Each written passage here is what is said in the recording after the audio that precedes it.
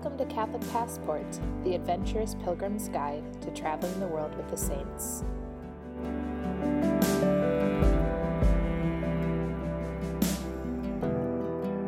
I've had a taste of heaven, a glorious encounter, and now I'm going after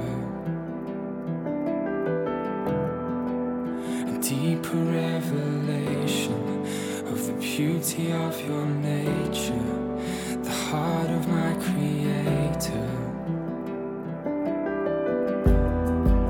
I know that you walk with me.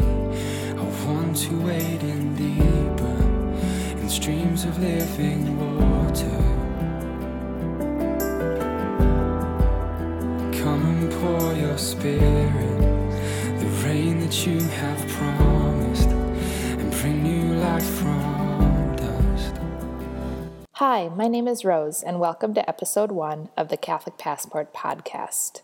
This episode coincides with the launch of my new website, CatholicPassport.com, a place for you to explore Catholic pilgrimage sites all around the world. In less than a week, I depart for a 2-month pilgrimage, primarily to the Holy Land, but to some other sites as well. One of the first questions that people ask me when I share about my pilgrimage with them is, who are you going with?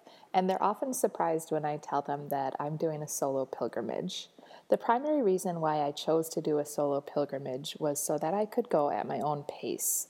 I didn't want to feel rushed in Bethlehem and Nazareth and the Sea of Galilee and the Church of the Holy Sepulchre. I really wanted to take the time in those places and be able to choose how long I want to be there.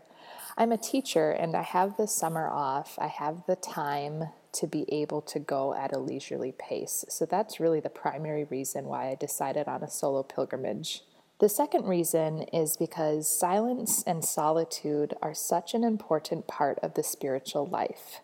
Solo travel gives space for God to speak, and I'm really looking forward to this time of prayer and contemplation in these beautiful sites. Now, I've never done a solo pilgrimage like this before, but I am really peaceful about it as I look at my itinerary, and I'm very excited. I would be so honored if you would pray for me while I'm traveling. The dates of my pilgrimage are June 14th through August 7th. I will be carrying many special intentions with me, but if you would like me to carry any intentions to these holy places, please let me know.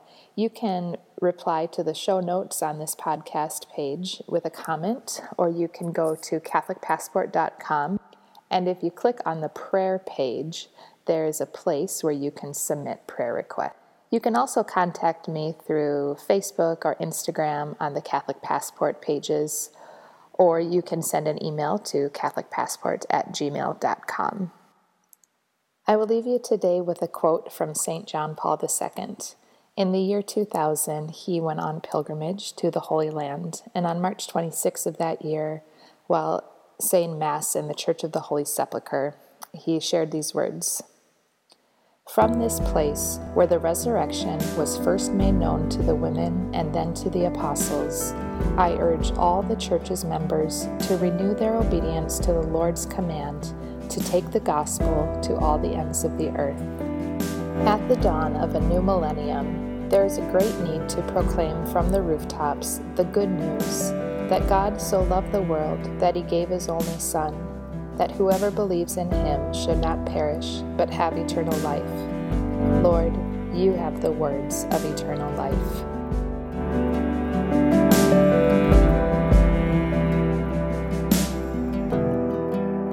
Had a taste of heaven, a glorious encounter, and now I'm going after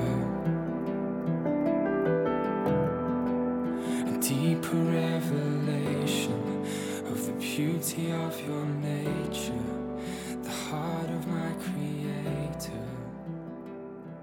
Glorious Encounter is used with permission from the One Hope Project.